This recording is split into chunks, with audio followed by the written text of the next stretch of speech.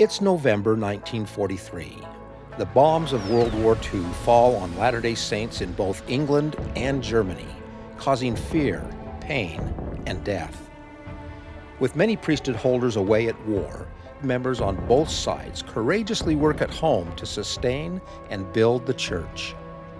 The following summer in Salt Lake City, Utah, 17-year-old Neil A. Maxwell volunteers to serve his country in the war. These historic stories are next in Chapter 29, 'Tis Eventide. This is Saints, Volume 3, the podcast. Welcome to the Saints Podcast. I'm Shaylin Back. And I'm James Perry. Joining us today is Nathan Waite, who is the editorial manager of the Saints Project. Welcome to the podcast, Nate. Thanks for having me on. Well, we've had quite a few members of the Saints team join us on this podcast. And Nate, we would love to have you tell our listeners what you and your team do on the project. Yeah, thanks. I'd love to talk about that. As an editor, my part of the process really starts about the time that the writers and the historians start thinking that their work on the chapter is done. So they've done all their research, they found the stories, they've crafted it in the way that they think will resonate with readers, and then they kind of workshop it among the other historians and researchers. They send it out to expert reviewers on that time period, on that subject. And then by that point, there's comments in the margin. Everybody's had their say. It's just marked up galore. It's almost hard to see the text because there's so much editing that's happened. And so the first thing that I actually do once they hand it off to me is scrub all that out. Because what I want to do is keep myself away from all of that discussion that happened, why we did it this way, what we could have done, but we didn't do. I want to just look at what ended up on the page and just respond to that. So I clean up any edits that have happened. I delete all the comments and just start with a blank page with just the words they think should appear for the reader. So in that way, I get to be the first reader, which is really fun. I'm not a historian. I'm not an expert, but I love to read and I love to learn new things. And so I feel honored that I get to be the first reader to respond to this chapter. And so I will go through and really advocate for the reader, for the audience. What's going to make sense? What's going to help them feel what we want them to feel? What's going to help them learn what they want to learn? And have we hit that mark? And a lot of times they really do. Sometimes I'll read a chapter or a scene and just need to change a little bit of the grammar here and or there, and maybe leave a question saying, hey, maybe you might want to rephrase this a certain way, and then it's good to go. Other times it'll come to me and I feel like it needs something more. I think it needs to be totally restructured, or I think maybe this part is unclear, or this part maybe won't resonate with people internationally or whatever. And so I'll maybe leave a lot of comments. I think when new writers come on, sometimes they're surprised at the level of review that happens to these chapters. Thank you. I love having a better understanding of that. And Nate, you've been on the project since Volume 1, right? Yeah, I got in at the beginning. I got to be the editor on Saints Volume 1, and then my colleague took Volume 2, and then I stepped back in for Volume 3. It's been a lot of fun because previous to this, I worked on the Joseph Smith papers, and so I feel like I had the restoration period down. I knew that story pretty well, the early Utah period I knew pretty well, but I mean, the first half of the 20th century, I knew nothing. I knew there was like a couple of world wars and a depression and women's suffrage and some of these other things, but I just learned so much as I went along, and it was such a joy for me. So I really enjoyed learning about this period of church history. I'll be honest with you, I came into it wondering, is this really going to be very interesting? Because it's not Joseph Smith, it's not Brigham Young, but I think it's probably my favorite of three. There's just so much new that has not been explored. I'm sure you've talked about that in other podcasts too, but there's just so much that we don't know about this. It's really been an education for me, really a masterclass. For me, this is my period that I specialize in, the early 20th century, late 19th century. And it's great to hear that you've been able to come away with this appreciation for the period. Now, I do have to ask, we're making our way through the book. We're here in chapter 29. We haven't got long left. Yeah. I wondered if you would mind sharing with us which of the stories in this volume touched you or inspired you in some way. One that is actually in this chapter, in chapter 29, I have loved to get to know is Helga Birth. But I never would have run into her. She's an everyday member living in Europe. And from early in her life, when she has to stand up to bullies as a schoolgirl and defend her faith, and then just on through the incredible loss that we see in this chapter with her loved ones that pass away and the near-death experiences that she has. And her story's not done, right? We're going to find out more as we go on. Her experiences as a missionary and after the war, just really touching. She's somebody that I hope I get to meet someday and shake her hand and just thank her for her faith and her example. Well, Nate, chapter 29, we have Latter-day Saints on both sides of the conflict. We have German Latter-day Saint, we've got British, we've got Americans. So for me, as a British member of the church, it was quite nice to be introduced to Nellie's story and to be able to be involved in telling that, because so much of our church history goes either right back to 1837 when the missionaries arrive, or it's the history that we've lived through or that we've known about maybe from the 1960s onwards. So one of the things that was really nice was I recently visited Nellie's home. It's still there. The house with its beautiful facade and very small little front garden, front yard is still there. And I was kind of blown away as I thought about the men and women that had gone through the doorframe, that had been inside, that had had their spirits lifted, who had the opportunity to partake of the sacrament when the world around them was literally falling apart. And just to see this building, which today you would walk past and maybe not think twice about, just has such a powerful yet almost forgotten history. So, of course, in this volume, and you mentioned you worked on volume 1, we do find ourselves going to lots of different locations, many different countries. We've got people from all walks of life and different languages and so on. I wonder if you could tell us about some of the blessings and challenges of working on this volume, which has been so international. Yeah. If it's been a masterclass in history, volume 3 has also been a masterclass in other cultures and other people. How else are we going to find out what's happening in Guatemala or Japan or, Austria, these places that I don't think a whole lot about in my day-to-day life. But the church is there. There are saints there that are trying their best amid these world wars and other challenges. When we think about the spirit of Elijah, we usually think about finding our kindred dead and linking ourselves to them through temple work. But I've actually reflected a few times as I've worked on volume 3 that I think the spirit of Elijah goes even farther, just connecting us to the greater human family. And I really have felt at times a nearness of people as I've read their stories, and they become alive to us. And I think that's one of the great things that Saints Volume 3 is going to do, and probably the Saints Project altogether, is bind us together as the body of Christ, as fellow saints across generations, all trying to do our best to follow Jesus Christ. And I just feel so close to them when I get to hear their stories. And they can be people that live totally different lives than I did in places that are so different than my life. But just being able to hear the struggles that they have that resonate with struggles that I have, and opportunities and testimony that they receive that is so similar to experiences that I have, that's been one of the great blessings. James, I think it's so neat you visited Nellie's home. It was really interesting to me reading her story along with all of the historical facts too that happened separate to her membership in the church. And I think readers are going to find that fascinating as well. Let's listen to an excerpt from the book for one of these examples. During meetings with the soldiers, Nellie could tell how much they missed their families. Since the military censored outgoing mail, loved ones often had no idea where their soldiers were stationed.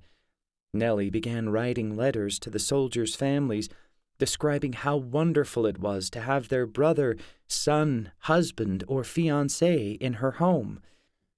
She included her address on the envelope as a clue to where the soldiers were located. James, we're hearing about censoring.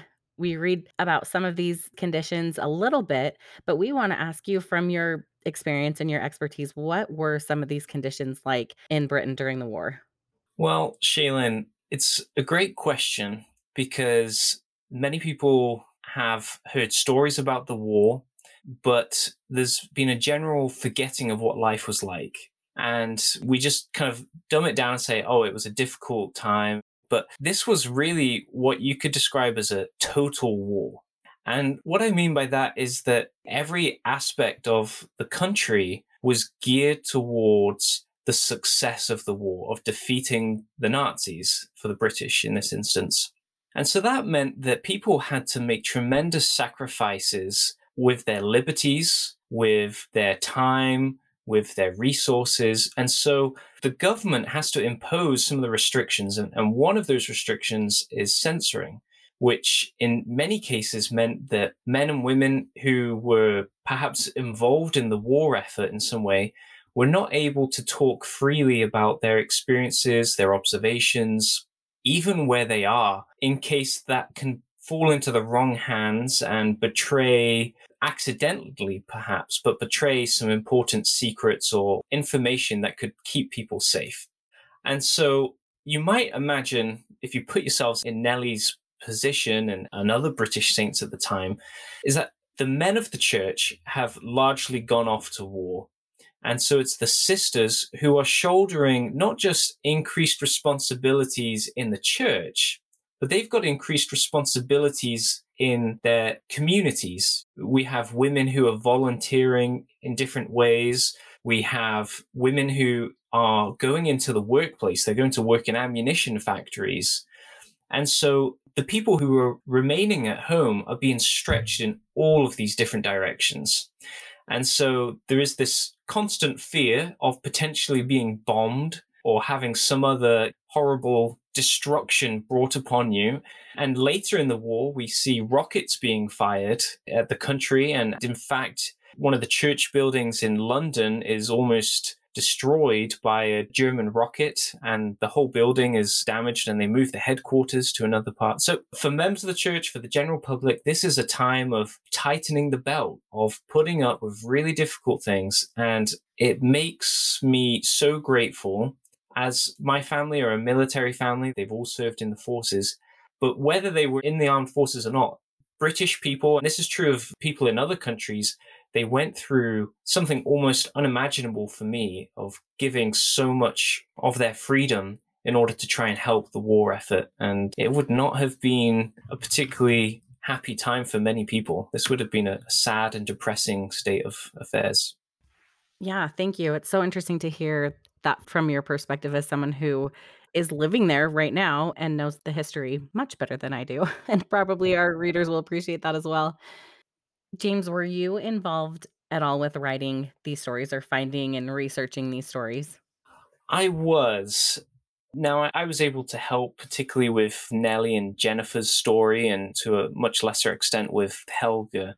But some of the research obviously wasn't ultimately included in the book, and that's just how that goes sometimes. And there was a story of how Nellie and Jennifer are subjected, their town is subjected to a German bombing. And we see parallels because Helga over in Germany is having the same thing. The British and other Allied forces are bombing Germany. And so I just found it fascinating that Latter-day Saints on opposing sides of the conflicts are hunkering down in the face of military aggression from one another. And yet they have the same beliefs. They're praying to the same God. They're asking for probably similar things. And for me, it was just quite amazing to see how the war was disrupting saints across the board, but how they were able to adapt and how they were able to be resilient to this conflict and ultimately maintain and strengthen their faith. It's hopefully for our listeners and readers incredibly inspiring. What you're saying, James, reminds me one of the cool things about saints, right? That if you were going to try to tell the story of the church more comprehensively, I mean, we could do volumes and volumes and volumes. There's just so much material there that we had to make choices about what we cut and what we just barely allude to. But the great thing is the sources are all there. So, for example, with Nellie Middleton, one of the sources that we cite, that I'm sure you're familiar with, is that later on, Jennifer, as an older woman, writes an article about her mother and the branch and publishes it in the Ensign. And we link to that in the footnote. So you can go, and if you want to learn more, it's right there. You can go link to it and learn even more about Jennifer's experiences as a little girl as she reflects on it when she's older. You know how it mentions in a chapter that Nellie would write to the families of the soldiers and say, hey, your son or husband was here with us worshiping. And what Jennifer says in the article is that sometimes the family wrote back and said, thank you so much, because we didn't even know they were still alive. This was just contact that they hadn't heard from their soldier in so long. And she talks about how when they would find out that a soldier had passed away in battle, it was like a family member for them, right? Because they'd grown so close to these branch meetings that they had. And I just love that about saints. I've heard it described that the narrative that we get in the book is like the tip of the iceberg. And this podcast gets us a little deeper down the iceberg, and the sources in the footnotes, you can go as deep as you want, and the sources are there available for you that you can go study and learn more and go as deep as you want. And I love that about this project. I think you're right. I mean, in chapter 26, where we talk about the bombing of Cheltenham, we're able to capture the essence of it, but there is so much more. that readers can go in and find out about the history of it. You're right, we point the sources and we direct readers to places they can find out more information. And I feel that you and the rest of the team are able to confidently say, if you're not happy with what we've done, go and check it. By all means, feel free. But it's a great springboard for perhaps those who want to know more to dig into it. Nate, from your perspective, why do you think these particular stories, especially the perspective of British saints during the war, why were they included in Saints? One thing is, I remember as we were working early on in Volume 3, and everybody was looking forward to the World War II section, not because we're like excited that the world's at war and so many people are suffering, but it really makes for amazing storytelling. And I think the reason for that is because in times of crisis, what's really important and what's really not, it becomes really clear what your priorities are and what you care about, and what's not important just drops out. And so you get this sense of what is really crucial in my life. And it's your faith, and it's your family, and it's your loved ones, and it's these connections. And so I think maybe that's why these stories resonate so much, is because it simplifies things for us in a way. It says, well, when all is said and done, what really matters? And these sections show that. And Nate, just to add to that, I think these stories are representative. They are not the definitive experience of either the German saints or the British saints, but there's enough material in these two stories to show what life was generally like to be a German saint. But it offers enough personal experiences to capture the reader's interest. As a historian, of course, when we're looking at the volume, when we're looking at the events that have taken place, and when we're charting a course, as it were, to tell the story of saints for this volume, there are few other events than something as encompassing as a global war, which completely grasps not just one or two societies, but essentially dozens of them around the world, and they have an impact on others, is that it was impossible for us to skip past something that had such an impact, not just on the lives of the members, but on the way that the church even operated. For example, with Nellie, we are able to see how a faithful sister is able to show how the church could continue in her area despite the absence of priesthood holders.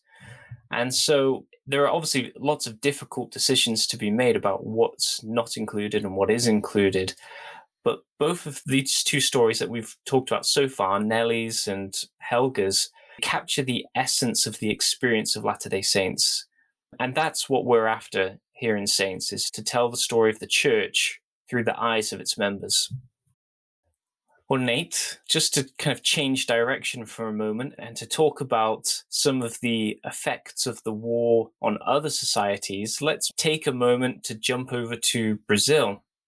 Now, I think readers are going to be fascinated to know a little bit more about the history of Brazil from this few little bits that we have about language and how it wasn't just Portuguese that was spoken. And we find out it's around 1938 that there's this emphasis on Portuguese. So, Nate, could you tell us what were some of the challenges the church faced as it tried to adapt to this new law of only speaking Portuguese in public meetings?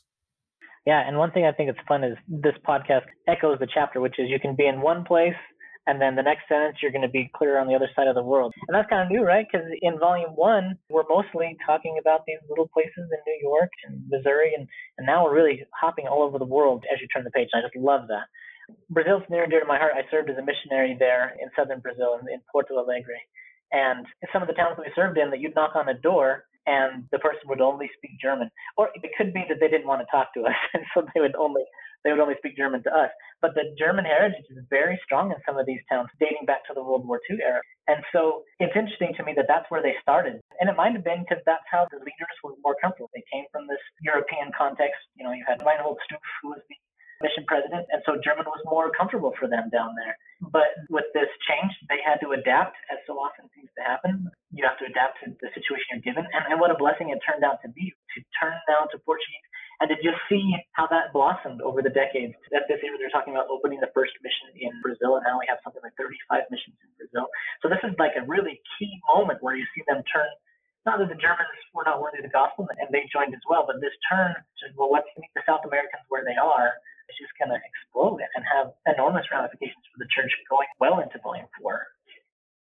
As I was reading this chapter, I felt a lot of the saints They were experiencing a lot of fear during this time, but then also frustration as they're trying to learn more about the gospel, and missionaries are speaking different languages than them and being taken from the area.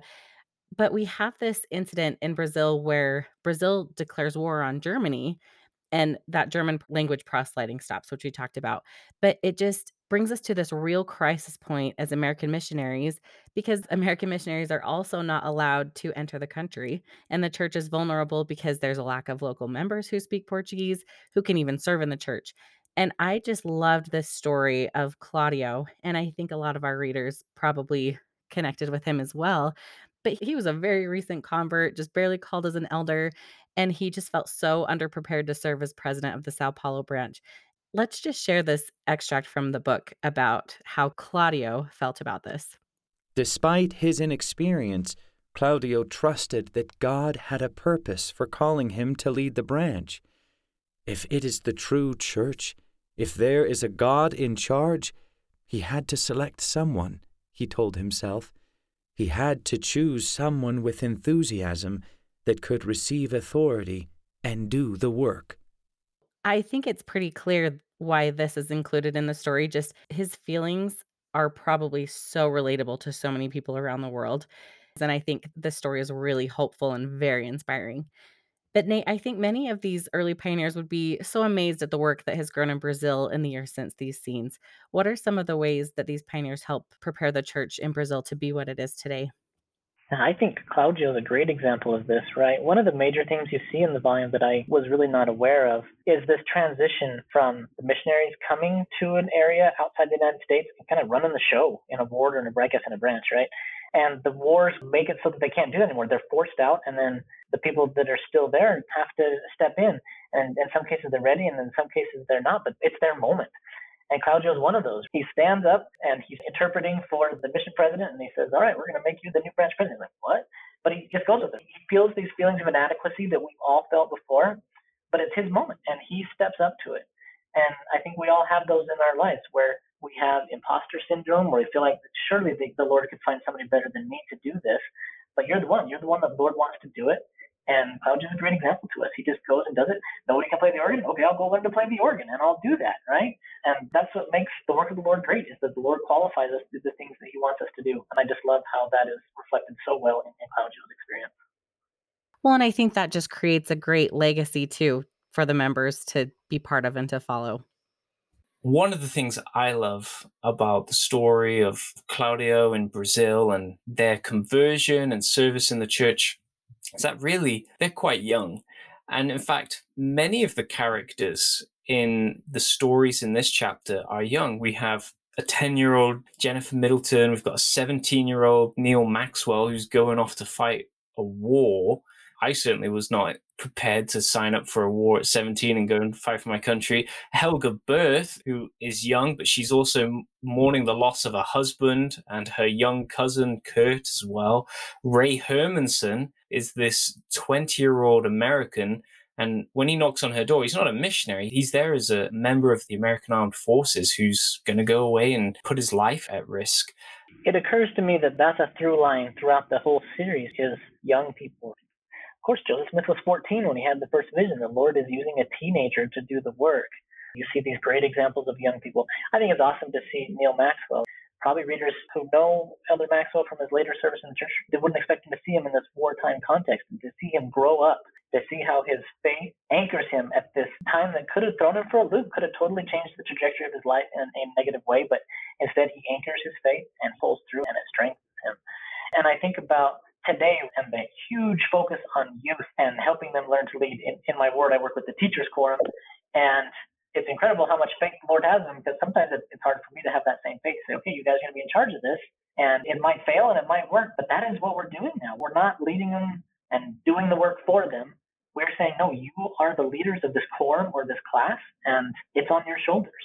And that's cool because that tracks with the history. That's the way the Lord has always done it. He's always put responsibility on young people's shoulders and realized that they've got to step up and find their faith and find their role in the church.